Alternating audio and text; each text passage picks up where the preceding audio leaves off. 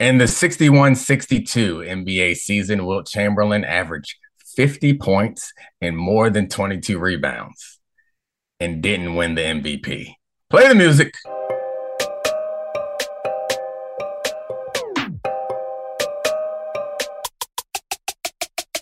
This is the Dominique Foxworth Show. All right, Charlie, what's up, buddy? How you like that one off the top? To catch you off guard, surprising information that is shocking and doesn't seem fair? That was shocking to me when you told it to me this morning, and it led me down a Google rabbit hole. A couple crazy things about that season. That was the year Oscar Robertson averaged a triple-double for the first time in NBA history for an entire season. He also did not win the MVP. Bill Russell won the MVP. Bill Russell was not first team All-NBA that year. Wilt Chamberlain was first team All-NBA. So we had the best center on first team All-NBA, the second best center winning MVP.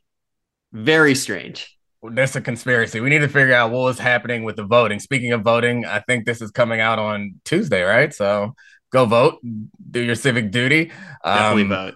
But we need to find those ballots from the 61-62 season, because how could Oscar Robertson not get it, Wilt Chamberlain not get it, and Bill Russell? I mean, we are celebrating Bill Russell this year. He died as the NBA is doing a bunch of Bill Russell celebrations. He won 11 titles, was the first player coach, or maybe he wasn't the first player coach, but he's definitely the first Black coach of the Celtics. Was amazing, but he stole the MVP that year. He stole one. That's all. I mean, let's be real. He averaged 19, 24, and 5. So it's a pretty good season, but I digress. He was killing too. All right, speaking of MVPs, let's go back to football, where the MVP race seems a little bit more confusing, because we thought Josh Allen probably had it wrapped up until this kind of dud that he dropped against the Jets recently. But I don't know. We can come back to Josh Allen, but I want to try something on you.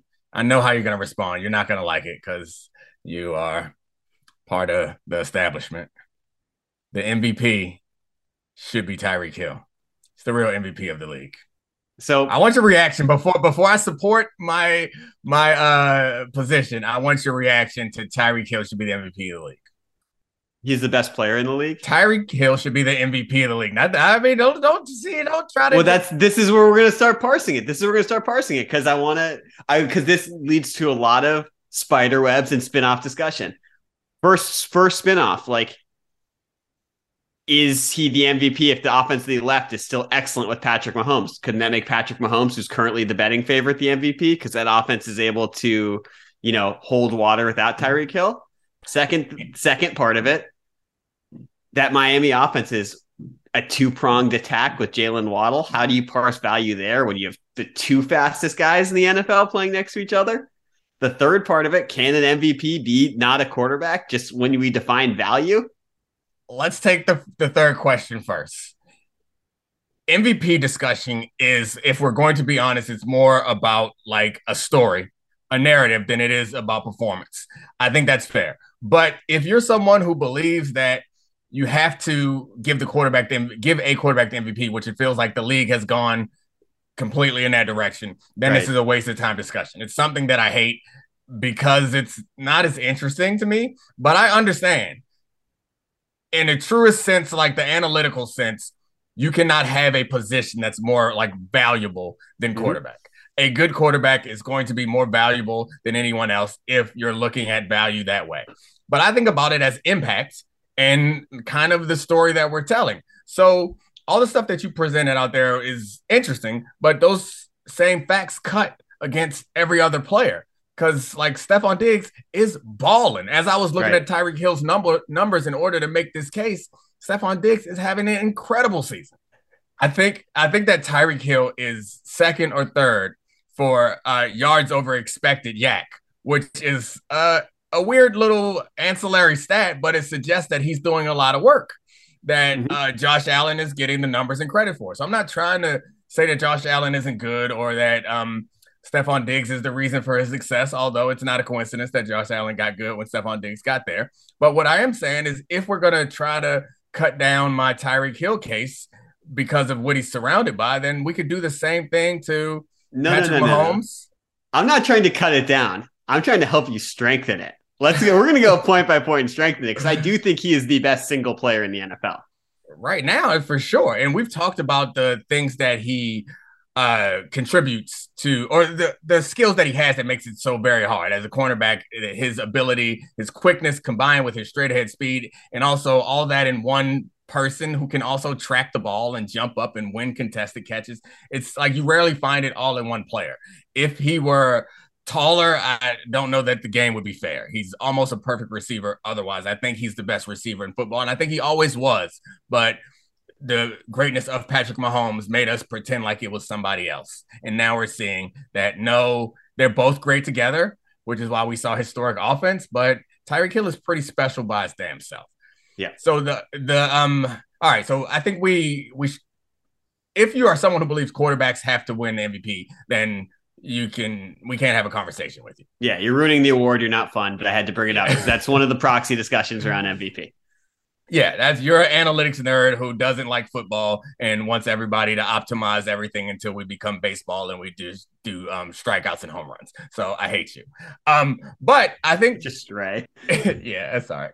I mean, they did. I actually enjoyed the World Series. Yeah, I did too. Because it was in some of the playoff games until they started walking Bryce Harper because of analytics. Gosh, I hate analytics so much, but it makes football so much fun. The Yeah. analytics in football make it better because analytics told people stop with the I formation banging into the back of linemen, air it out. And so analytics is healthy for football.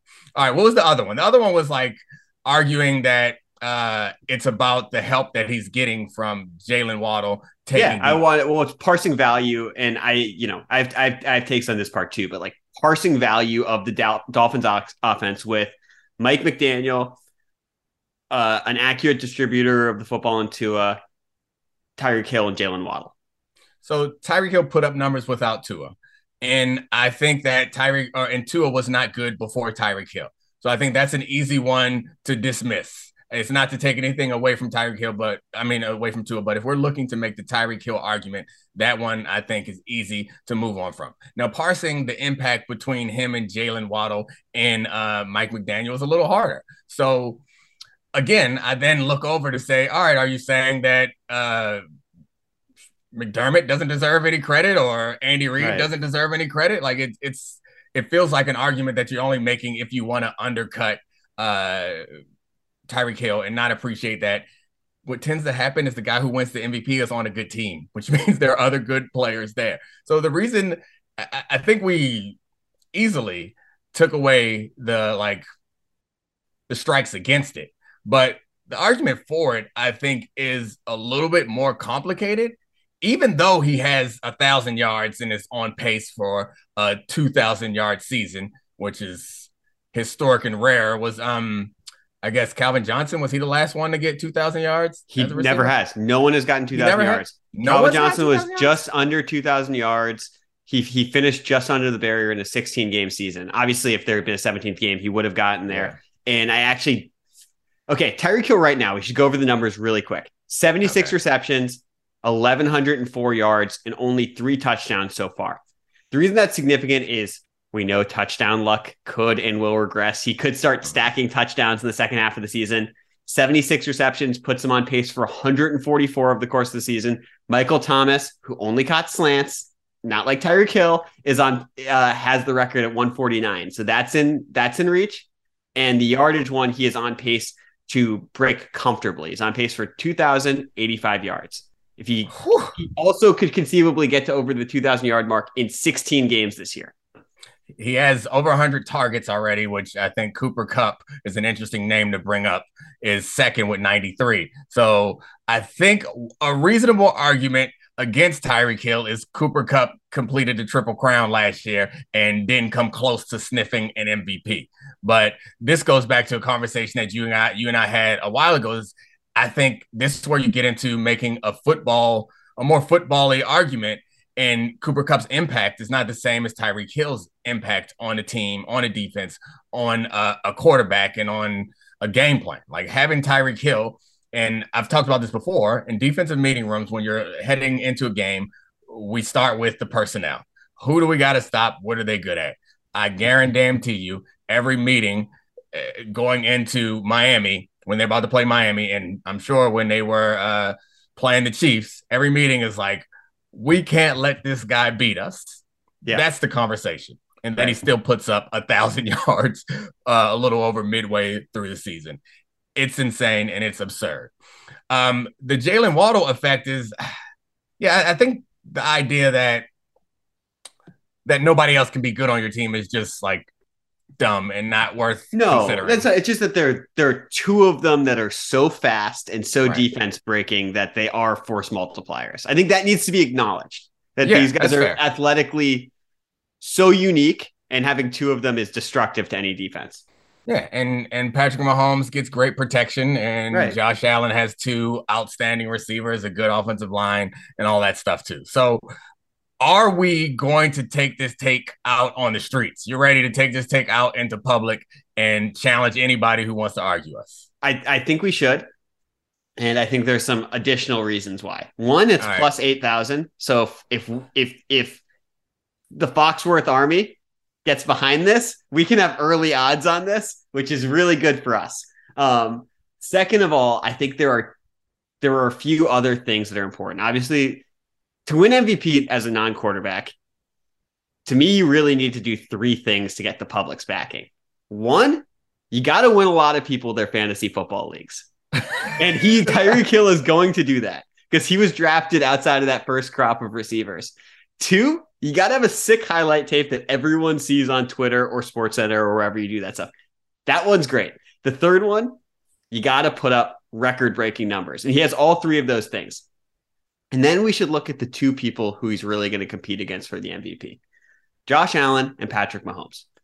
And let's look at Josh Allen for a second, because we're going to disagree on this slightly, but I think the game last night really won't have that much of a long-term impact on his MVP odds, his chances. I think he's been, for the last 15 months, probably the best overall quarterback in football. And I think over that period, probably the best player in the NFL. But he injured his elbow last night. And I actually think that's the bigger situation, because if his numbers drop and the Bills aren't a complete juggernaut the way they had been for the first 9 weeks of the season, that's the bigger factor, because we're going to actually, we're going to need to monitor the next 9 weeks. I don't disagree with you. I do think that this game is going to be like forgotten. It's not, unless it leads to a skid, this game is not going to determine whether he wins the MVP or not. And then the Mahomes part of it, they really struggled against the Titans team. And I actually found the defense more concerning than the Chiefs offense in that game, because, the defense let Derrick Henry run the ball down their throat for the first half, and then they figured it out, and then Mahomes did Mahomes things. But if the Chiefs lose a few more games down the stretch, that could also affect how we view them. If the Dolphins finish ahead of the Chiefs or Bills, they're in deep trouble. The real kicker on my argument is you can't give it to Tua. Tua can't be the MVP, but right now by QBR, which is a valid tool to evaluate someone's value, QBR, Tua is the best in football, but you can't give it to him because we know the reason why it's like that is Tyreek Hill. So I think we do this. We got to get our bets in, and then we got to use our influence in the media to get everybody on board, and then make, what'd you say? We got 800 was 8,000.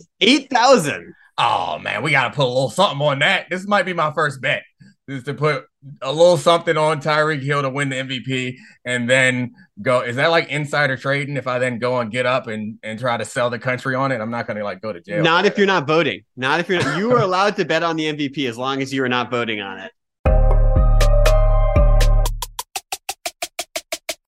Now let's talk about the play of the week. The pressure to follow up Hypnotic and Cognac weighing heavy on the team. Hypnotic was in the cup, blue, and ready for the play. And boom, Añejo Tequila came in with a smooth assist to Hypnotic's tropical fruit finish. Shaken, strained, poured. It was green and good. The playmaking splash shifted the tempo. Another great cocktail from the Hypnotic team. Every season is Hypnotic and Tequila season. Hypnotic Liqueur. Barnstown, Kentucky. 17% alcohol by volume. Hypnotic reminds you to think wisely, drink wisely. This show is sponsored by BetterHelp. We all carry around different stressors. I do, you do, we all do, big, small. And when we keep them bottled up, as I sometimes have had happen in the past, it can start to affect us negatively. Therapy is a safe space to get things off your chest and to figure out how to work through whatever's weighing you down. It's helpful for learning positive coping skills and how to set boundaries. It empowers you to be the best version of yourself. It isn't just for those who have experienced major trauma. If you're thinking of starting therapy, give BetterHelp a try. It's entirely online, designed to be convenient, flexible, and suited to your schedule. Just fill out a brief questionnaire to get matched with a licensed therapist and switch therapists anytime for no additional charge. Get it off your chest with BetterHelp. Visit BetterHelp.com/DF today to get 10% off your first month. That's BetterHelp, HELP.com/DF. All right. Well, speaking of bets that I would not have cashed or should have been 8,000 to 1, Jeff Saturday named interim head coach of the Indianapolis Colts. So, full disclosure, Jeff and I go back more than a decade. We're good friends. I love him and I trust him. I was flabbergasted. I try my best to be as unbiased as possible. Actually, I'm not. I think a better thing to do than try to be unbiased is to like admit your biases and then let people do with it what they may, because no one is actually unbiased. We all have some biases that we're either aware of or not aware of. And my bias in this place is I love Jeff.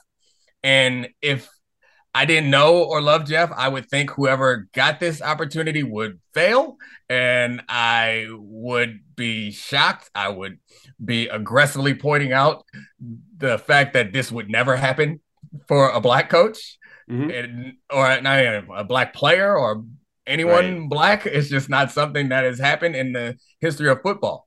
But I have a relationship with Jeff, and I think Jeff's a pretty special person. So, like, I'm happy for him. And because of that, I think he's going to succeed. Or maybe I just want him to succeed. And, like, I don't hold him responsible for the entire history of, like, black coaches in the NFL. But we can't pretend like this is not, like, another, I don't know, slap in the face to like, the black coaches, because like the interim coaching job, that's normally the job we get. Like they give a black coach the interim job, and then he fails on a team that was not very good, and then they move on and they have like 1 point for hiring a black coach. So I don't know where to go from there. I just thought I should put that all out there. And again, I'm rooting for him. I like him, and it's not his fault. And black coaches aside, I imagine there are a lot of coaches this morning or this afternoon or whenever you're listening to this that are like, what the That was my reaction. Okay. Yeah. Like on a really human level, not to cut you off on this one, but it was just stunning because he's never coached before. And whoa. Don't you talk about my man like that. The high school coach. Okay. He's never coached at like a recognizable level for football fans.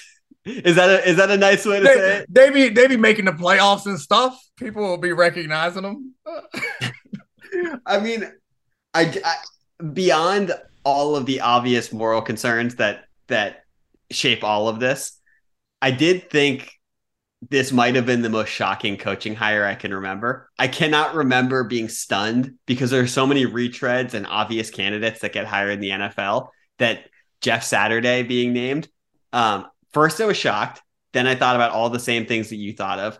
Then I tried to spin it into, well, what's the positive way to look at this? We've talked about this before, that often, black interim head coaches are hired to lose games and then not get the full-time job. This is a team that's going to suck for the rest of the year. And who knows if, I know he's your friend, I've never met Jeff, but who knows if he's going to be there for the rest of the year. So maybe there's a chance that Jim Irsay and the Colts can do right with the real, coaching hiring process and bringing diversity into the building over the offseason. The next thing I thought was, wow, his eyes are going to look great wearing the Colts polo on the sideline. Those beautiful baby blues with the eyelashes. So Jeff is like, if you've ever heard him talk, so like the black coaching thing, and if my audio just got better, it's because I realized I hadn't plugged in my microphone, so you're welcome. If you've ever heard Jeff talk about like black coaches in professional football, he cites Jim Caldwell and I believe his high school coach as like two of the most like impactful men in his life. who are both black coaches. And like he has a full understanding of the history. Well, I don't want to say a full understanding. He understands the history of the stuff, and he is on what I would consider the right side of this conversation most of the time. And I suspect at his press conference, it's going to be something that he's going to address and probably address it quite well. And I hope to hell he does. But that aside, I have to ask questions about the hire and the goals or the purpose of the hire. Because normally what you do is promote somebody that's already on the staff. And so Jeff was a consultant. And we've talked about in private, the issues that they were having there and the things that he was able to add to that team, but he wasn't like interacting on a daily basis. Like I'm supposed to be doing TV with him right now. Like last week we was doing TV together, and this week's supposed to do TV together again. So, it's going to be interesting for him to like integrate himself into that staff at the top of the staff. So back to the original question, what is Jim Irsay trying to accomplish? And we could make a bunch of jokes about Jim Irsay and his history, and he might be a little bit more erratic than most owners, or at least the perception is out there that he's a little bit more erratic than most owners. But he's won Super Bowls. He's had an organization that's not a wholesale embarrassment like the Washington football team. So like, I'm going to assume that him and his daughters are running this team reasonably well. Well, when have the Colts been good? When they've had a generational quarterback? Well, people mess that up too. Of course they mess that up. But like the two times we've really seen the Colts be a consistent playoff team is when, at least in my lifetime, has been Peyton Manning and Andrew Luck. Andrew Luck retired. It changed the entire outcome of the franchise. This year, there might not be an Andrew Luck or Peyton Manning, but there are three guys at the top of the draft that people think can actually change a franchise. Bryce Young, because of his poise and his polish. CJ Stroud seems like an incredibly complete prospect who's probably going to end up going number one. And then Will Levis, who's at Kentucky, who's the really toolsy guy with the massive arm, who might have the highest upside of the three. If you are hiring an interim coach when your team is 3-5-1, and what's the story for the Colts been for the last 5 years since Andrew Luck retired? We're a quarterback away. We'll patch it together with Phillip Rivers. We'll patch it together with Carson Wentz. We'll patch it together with Matt Ryan. There are three guys that they don't need to patch it together for. So that has to be part of this. Yeah. So that popped into my head. Is like, why do you hire someone who doesn't have any coaching experience when there is really good quarterbacks at the top of the draft? Like, I don't know. And again, this, because of my relationship with Jeff, is something I'm more hesitant to say. But if I'm trying to extract my feelings for Jeff from this, then I'm like, this is a tanking maneuver. Right. Like, and you know, yeah, and you know how I feel about that. And it's not even as many people will frame it, including Ryan Fitzpatrick, that I think it's about player safety. I think it's just more about the obligation that you have to players, because it's so hard to get to the NFL and your career is so short. The idea that you would be sabotaging any portion of a player's career, to me, is like really despicable and upsetting and disappointing to me. So again, Jeff, that's not something that I think Jeff believes that he can do a good job. And he's not going to go in there and sabotage everything. But it sure feels like, why wouldn't you? I guess when we'll get some questions, we'll figure this out. Because don't you owe it to like the assistant head coach? Don't you owe it to the coordinators? Don't you owe it to somebody that's already on the staff? And I personally don't think that it's I don't want to say that it's not hard to be a head coach. I think it's very, very hard to be a head coach. But I believe that you can become a head coach in the NFL without like all this long-term coaching experience. So I think Jeff can do this job, but just for like managing the organization, that is a hell of a damn grenade to roll into the room. Like, you know who's in charge now? It's a consultant dude who coaches a high school team. Right. No matter how many Pro Bowls he won or how many Super Bowls he won for the Colts, it's going to be hard for him. And he's very personable. I'm sure it won't be a problem. But it was just a couple weeks ago where he and I were sitting on TV criticizing people's in-game decisions. I can't wait to roast Jeff. Oh, you better not mess up managing that clock, buddy. it's going to be a very awkward situation for him to walk into with the rest of the coaching staff. That is something I hadn't thought about, and I can't imagine how he'll manage that. Yep. Well, I'm rooting for him. Who do they have this week? Let's see. They have the Raiders. Ooh, they also have a coach who may not be there for long. Right. Yeah.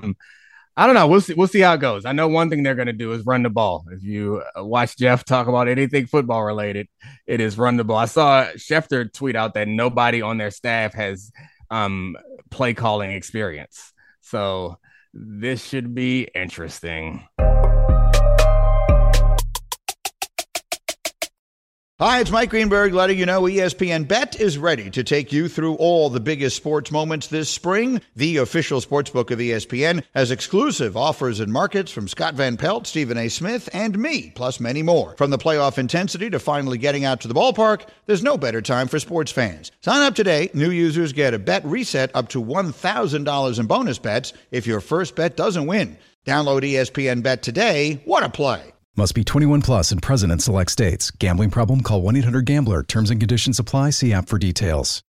We all know breakfast is an important part of your day. But sometimes when you're traveling for business, you end up staying at a hotel that doesn't offer any. You know what happens? You grab a cup of coffee and skip the meal entirely. We've all been there. But if you book a room at La Quinta by Wyndham, you can enjoy their free Bright Side breakfast featuring delicious baked goods, fruit, eggs, yogurt, and waffles. And really, who doesn't want to start their day with a fresh, hot waffle? Tonight, La Quinta, tomorrow you shine. Book direct at lq.com. All right. I don't know where else to go on that story. So let's get to these rapid fire. Or should we get our bets? Yeah, let's go to our bets. Recap our bets? Okay, recap the bets for us. So we went 1-1. We're up to 12-9 on the season. We at least we got our money's worth on the first one. We bet the Panthers at plus 7.5 against the Bengals. They got shellacked. I turned on the TV. They were down like 42-7. So I just turned the TV back on, crossed that one off. But you can tell the people that I cost us one. You can tell them that you had a bet on the table and you wanted the Seahawks the Seahawks over the Cardinals. And I was like, I don't like that one. And you were right. So we went 1-1. We should have done better, but I was pretending like I know everything. But we're still over 500. So we're the best bettors in the business right now who don't actually bet anything. That's right. And we're going to be great bettors once Tyreek Hill wins the MVP. Oh, yeah, we got to make that happen. That's the type of shot that you call and really gives us some credibility. All right. So let's revisit our final four teams for this season. Yeah. So before the season started, we chose Bills, Chiefs on the AFC side, Eagles, 49ers on the NFC side. So how are you feeling about that now? I feel pretty good. I feel that you were incredibly prescient in those picks. I mean, I feel I'm more confident about those four picks now than I was at the start of the season. I think it's incredibly clear that three of those four teams are the best three teams in the NFL, and the 49ers have the talent to be there for sure. Yeah. And experience. We'll just see if Jimmy G. If Trey Lance would have been healthy is the real question about this season, because that quarterback situation is right. A question mark. Not that Trey Lance would have been a much better passer than Jimmy G, which he very well could have been, but just like that extra element of running the ball. We see how valuable it is in that Chiefs game. That was the difference. Even though Patrick Mahomes threw for 450 yards damn near, those running plays, those scrambles, that athleticism to me felt like what really won them that game against the Titans. So we'll see what happens with Jimmy G and the 49ers, but I think I feel pretty safe about that Final Four prediction, even with some key injuries and some acquisitions. Did you see the rumor that sort of got floated that Tom Brady could be interested in San Francisco again next year? I saw it. How would you feel about with this team, with Trey Lance having not played football in 3 years, Jimmy Garoppolo presumably gone? Is that a move that you make if you're the 49ers and you're looking at this conference? Yeah, I guess. If you can get Tom Brady, you get Tom Brady. Well, the tough thing is Shanahan is an offensive guy. And my guess is Tom Brady has his hands deeply involved in how you develop the offense. Having Tom Brady and Shanahan in the same meeting room could end up with some great offense, or it could end up with some egos and some challenges. The the psychological, like social part of this is slightly more interesting to me. And it's a simple question. Why? Like, I get it, you love it, but why? Again, another team, other side of the country? Why? He's a sick puppy. He's a sick puppy. Why? Like, I don't know. And I think that's possibly, we've talked about this before too, that I'm supposed to like be able to speak for athletes, but there's some athletes that I just don't understand. And I'm not an all-time great. And maybe part of that reason was like I did not have that mentality. The mentality that's like never let go. I keep looking for something. We see that with a lot of like all-time greats is they don't leave until nobody wants them anymore. They're incapable. So it might be something in there that is a little off that makes them special, but I can't imagine after this season being like, you know what, the solution to this is let's go west and do it all over again with a new team because I need 10 trips to the Super Bowl. All right, he's been there 9 times, right? Right. And, already crossed 100,000 yard career passing yards, which is bananas. I do want to make one thing. This will only take a minute. A rapid fire group of teams after we just mentioned Tom Brady that we're going to cross off of our podcast rundown for the rest of the season unless something insane happens that we have to talk about. Okay. So we're crossing them off like we're not even going to talk about them? Yeah.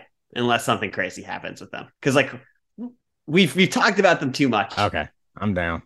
The first one's the Bucks. They're constipated. They're bad. We just keep on going through the same Tom Brady cycle of, ooh, look at the NFC South. They're going to figure it out. Yeah.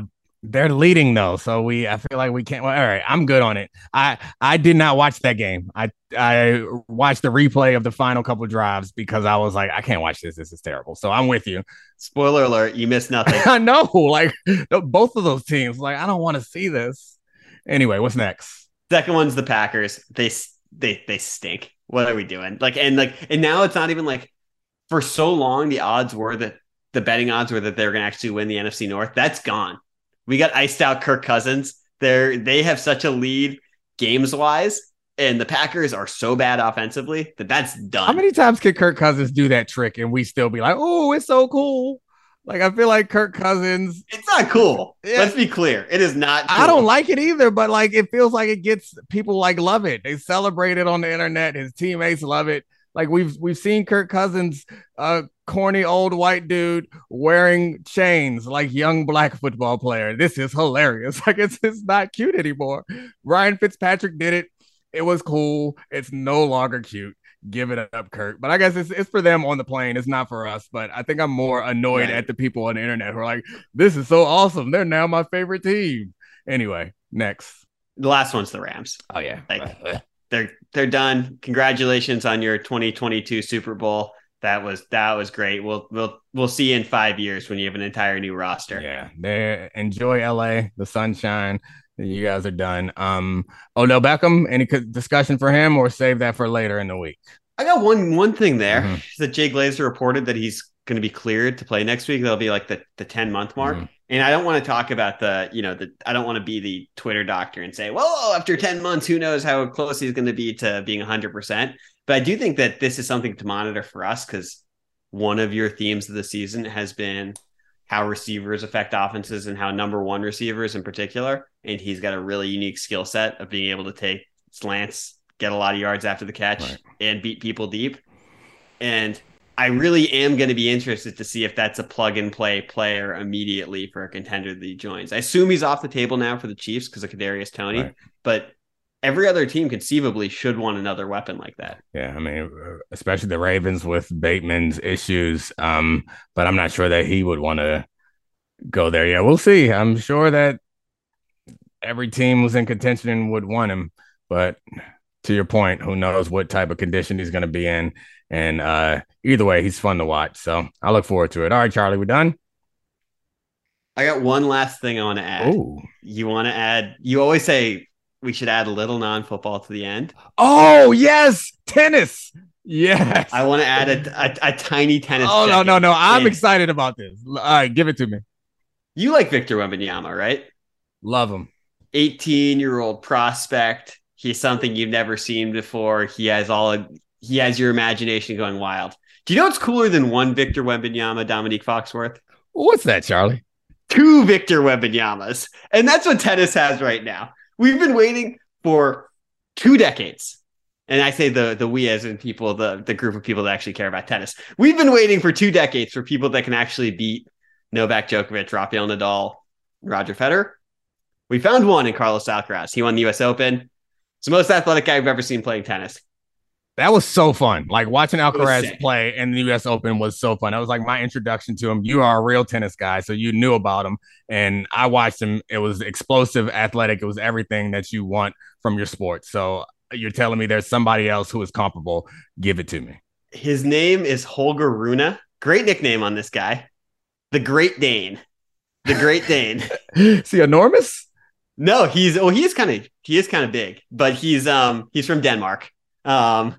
And very different than Alcaraz, stiffer. He's a power player, huge serve, and has been badly behaved in the past. And people were wondering, huge prospect if he was going to put it together.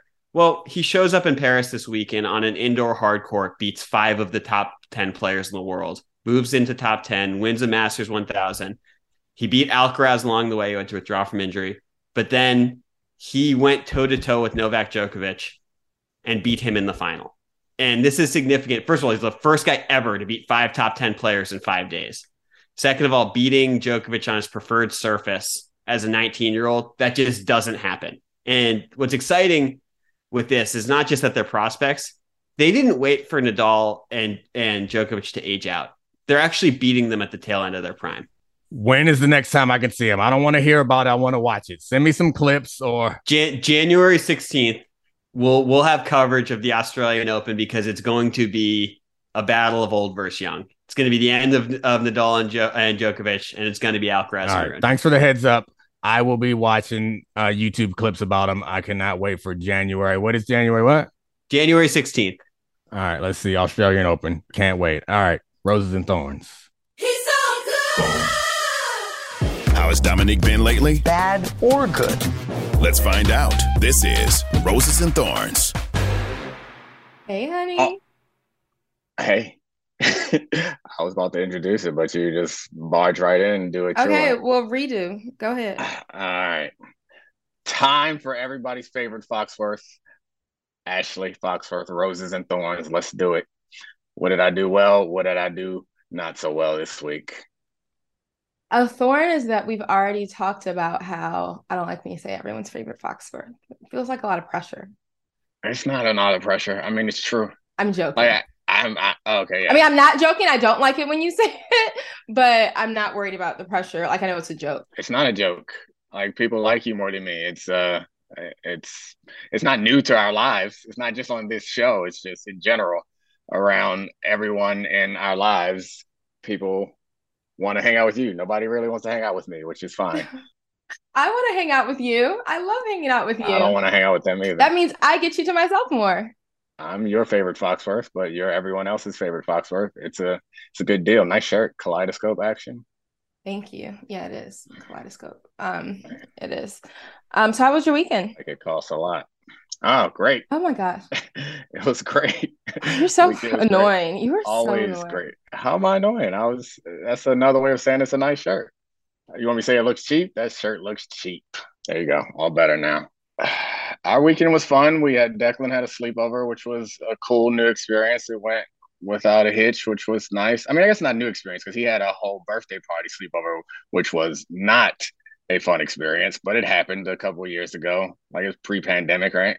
But this is, I think, his first. No, it wasn't. No, it wasn't pre-pandemic. It was pandemic right after the whole class had COVID anyway. So it was remember, he had it, his class had it, we got it. Well, you didn't get it, which I'm still salty about, and I'm gonna talk about it. But me and all 3 kids had it, and so then I was like, well, it's your birthday. Have it. Come on over, kids. So yeah, it was a lot. It was a bunch of boys. And actually Avery wants to have a sleepover for her birthday. And I feel bad because, Declan's so into like equality, not equity, but equality. And let's say he had maybe 6 boys for his sleepover. I had told Avery and Declan was turning 9 when he had this party. I had told Avery, who's turning 12 in December, early December, that like early December 2nd, like we should have sent out these invitations already, that she could have a sleepover. And I said, okay, I guess you can invite 10 people. If he sees 10 girls here, he will remember so-and-so and so-and-so and so-and-so and so-and-so, and I only got 6, so we're doing a redo. And I'm getting hit. No, you're not getting 10.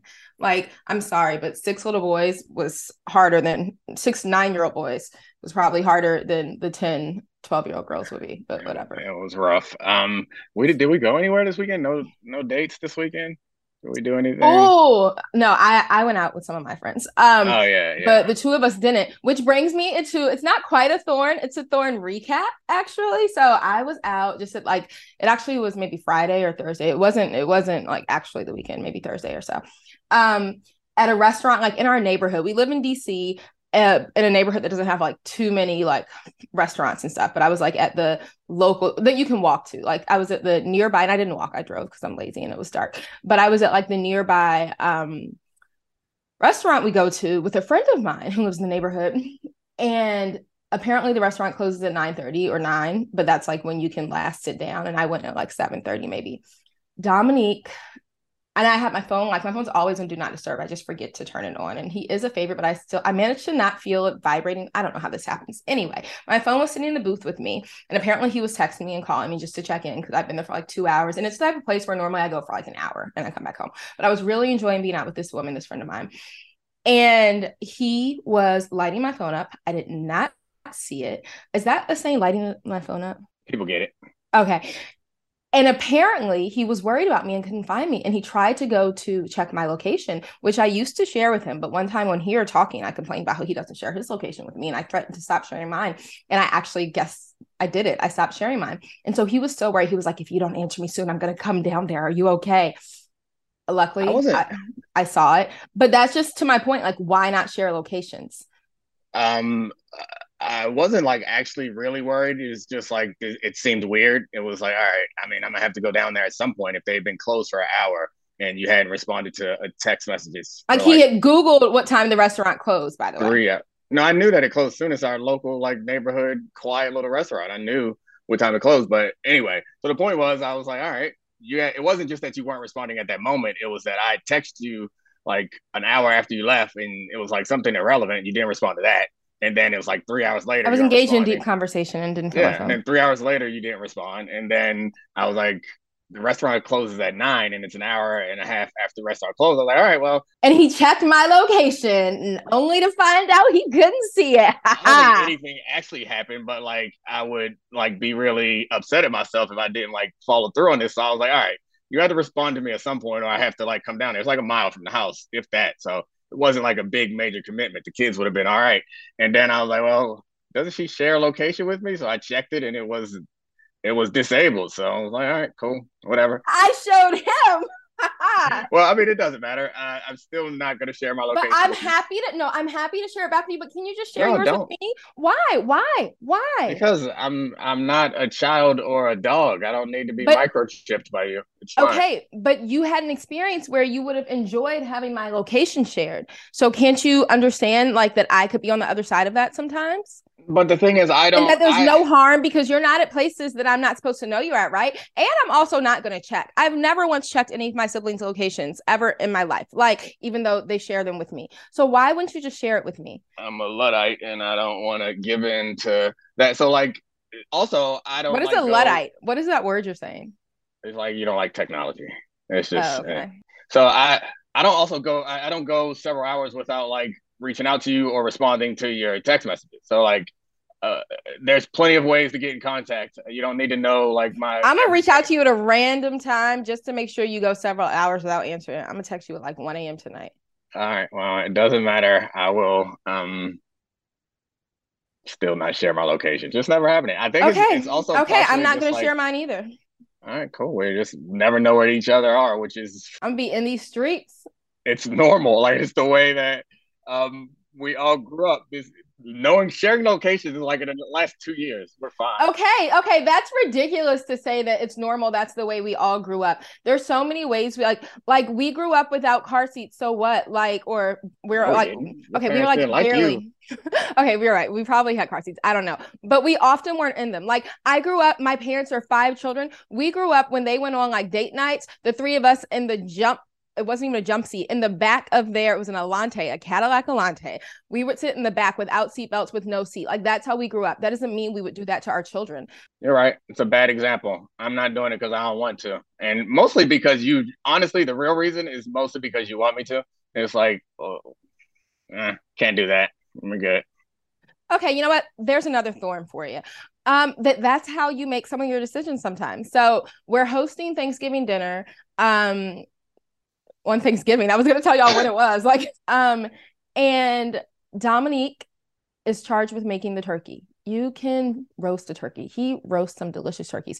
I showed him a couple years ago a picture of this turkey I wanted. It had like apples and flowers. It was the most gorgeous thing. And he went and made our turkey not just taste good, but look like the turkey in that picture. He's good at roasting turkeys. I mean, he don't do that often, but he's roasted a few solid ones, right? I mean, I like a challenge, and I'm good at everything that I try to do. So, I mean turkeys.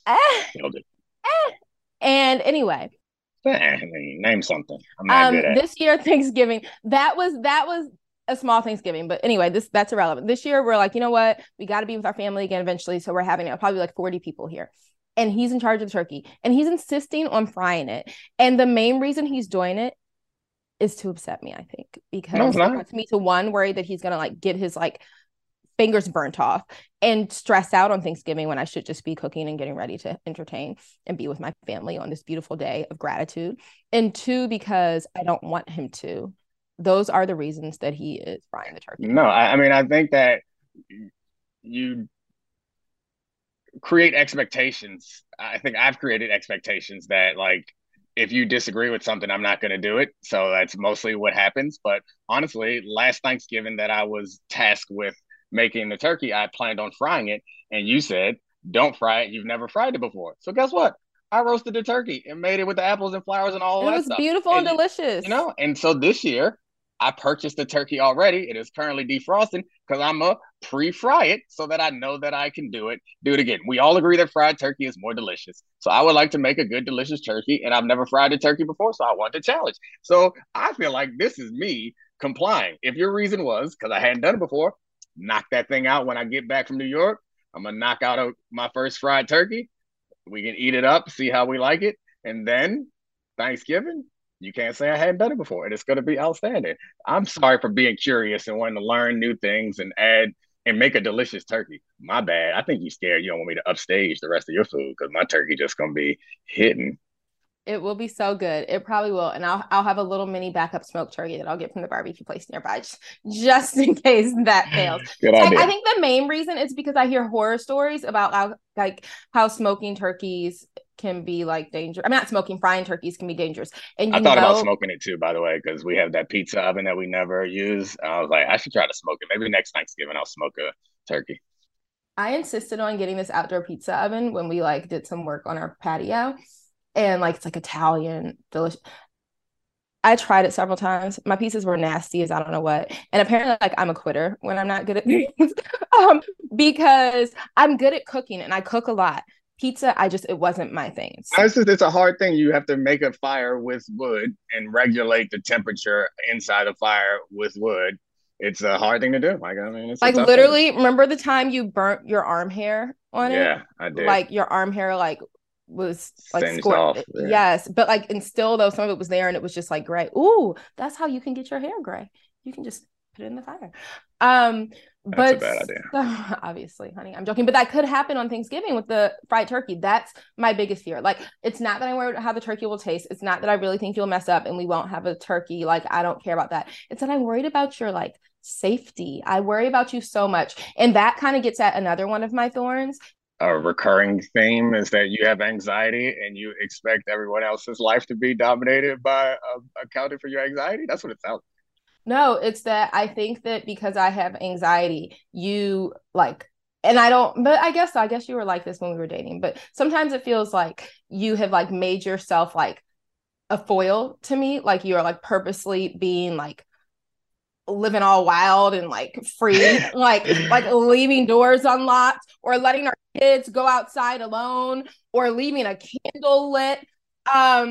Well, let me tell you, like of the two of us, I'm far more conservative than you. Like, it's not even close. Like, of the two of us, I'm a lot more conservative than you. I don't think I'm risk taking. I think what happens, and I agree with you, I do think that I behave in a little bit slightly riskier fashion with our children because of you, in part because I don't want them to grow up being scared of everything. So, like, our 11-year-old daughter is going to be 12 soon. She's incredibly responsible. She wants to walk down to the CVS and buy some stuff. Which is ridiculous. On she her has own. To walk on a road that is curvy with no sidewalk next to a forest where someone could snatch her. And goodness gracious. The only time she does it, she won't ask me when I'm home. It's like, I'll come back from an errand and I'll pass her on the street. And I'm like, what? She's like, Daddy said I could. Daddy said I could. I do feel a little bit better, honestly, now that she has a phone, because like at least we can track her because her location is shared with both of us.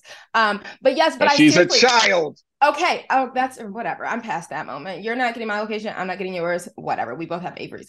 I really feel like though, like I have to be more anxious though. I know you think I would be this, anxious all the time, but like, I feel like I cannot relieve my anxiety because like, let's say, I was going to say upside down you, but what's for a bell curve? Like if anxiety is like a bell curve, like I feel like as a couple we should be like at the top, right? Like it's, you can't not worry at all. As a couple we are at the top. I know, and that's why I can't move from the bottom. You don't worry enough. Like you don't worry enough, and that's just not how humans survive. Like we have to worry about ourselves to survive. I don't need to. You got all the worrying covered. I know, but what if I want to stop worrying some? What if I want to take my anxiety medicine and chill? Exactly. I can't. That's the point. I can't because then I might be only worried like here on the curb. Like, and then you're not worried at all. And then as a unit and as a family, we're not in the safe worry portion. We're like too unanxious. And so I just really feel like you should be a little bit more cautious and worried about things so that I can worry less for the both of us. If you are actually concerned about addressing your anxiety, you would take the medication that was prescribed for you several years ago. I'm scared to take it. Not several years ago. I have a fresh prescription. Thank you. I just got some. I know, but you've gotten prescribed it multiple times. You've never taken it. I didn't like the way that other one was described to me. I felt like it might dampen my excitement while also dampening my worries. Like I want to feel my emotions. Okay, cool. So I would like to feel my emotions too. And okay, but I'm just saying, if you want me to worry less, if you want me to feel comfortable, like being able to take anxiety medication, and I think I can deal with my anxiety in other ways besides medication, but I can't because you, sir, will not worry enough for the both of us. To be clear, you said that I got more risk seeking as a response to you having a lot of anxiety. So it sounds like you agree that you're the catalyst to this. So you need to reduce your anxiety in order for me to meet you somewhere in the middle. And to be fair, wild? Like, what about my life? What about my life? I thought that. Please give me some examples. I'll give you an example. Which one of us is like? Let me just stop talking. I'll give you an example. So when he used to play for the Broncos, he lived in a city called Centennial, Colorado, which is like, I don't know, it was like beautiful. 40 minutes. It's beautiful. I do. I miss it so much, which was like, what was it, about 40 minutes from DIA, the airport. So he would pick me up and he would leave his house. I don't know what he was doing. He could have been like eating before, maybe he was home, but he would come get me. Shortest possible time away from his house would be like 90 minutes. By the time I drove to the airport, waited for me to get in, or even he was so sweet to actually come inside and meet me. But like 90 minutes away, like from his home. And I would come back and there would be a candle lit. And it wasn't like a romantic, my girlfriend's in town candle. It was like, this is just a candle that I keep lit all day. He probably kept it lit while he was at work. Like he kept it lit at least those 90 minutes while we were away. And that is wild and risky. And it's proof that you were this way, actually. So I was wrong when I first said you weren't this way. You were this way early on. And this is why I cannot not worry. I have to go downstairs and check all the candles every night before I go to sleep. I have to check the locks because you leave doors unlocked. The best part is you don't even realize that you're proving my point. I said, say something that defines me as risky. And you said, I leave candles lit. That is so risky. Yes. You can set a house on fire. Let's get the rest of these roses and thorns because I got a big lead and I'm not going to blow it. But anyway, okay, fine. Yeah, I have so many roses too. You refill my coffee, you the kids to school the other day. You took them to school on Friday, so it was great. I didn't have to. And I was just sitting there drinking a full thing of iced coffee. I like iced coffee, so I just like make coffee from the hot thing and then fill a pitcher up every week, but it tends to be like every 3 days because I drink a lot of coffee. And he refills it for me all the time, and it's just so sweet. And those weren't very deep roses, but they mean a lot to me. I got another rose, but once again, another week we cannot talk about Dominique, it's so weird when it is so weird when you say that. That is a thorn also, that you make these subtle jokes. It is very reminiscent of people I know who are weird. I know exactly who you're going to say. I'm not saying it. It is very reminiscent of someone I know who used to do that and make everyone uncomfortable. Yeah, I mean, I like to make people uncomfortable. I know. Part of my great joys in life is making people uncomfortable, even if it's you. I know. You do like to make me uncomfortable. Another rose is that he came with me to the friend we hosted a baby shower for. Someone else hosted another baby shower for her. And it was more chill, and it was like family. Ours was just like women. But this was like family, so husbands and kids were there. So he and my oldest daughter came to the baby shower, and I was like, so the other two had sleepovers. And I was so pleased. I was like, oh my gosh, like you're so nice. Like, look at you. And he really does love Channing. But then he sat in him and Avery made their plates, and they sat in a corner the whole time on their phones. And apparently what they were doing was a personality test where, of course, they were both like introverts, like exactly what you would think of the two people who choose during a baby shower in the corner on their phone doing a personality test. Then they did it on me on the Uber ride home, and it was not the same as them. We watched pimple popper videos too, and extremely long ingrown hair extraction videos. We was living it up in the corner over there. Real normal. We are extravagant. But thank you for coming, and thank you for your willingness to cook the turkey however it is you're going to cook it. That's a rose. You're great. I love you. If I burn up, then it's all right. It's meant to be. It's meant to be. Get up out of here. I'll see you on the other side. I love you. Oh, a rose for you. Just being you. You're perfect. You helped me with my mom's surprise party and all that stuff. That was great. It was your dad who did your mom's surprise party. All credit goes to him. You went and picked up the cupcakes.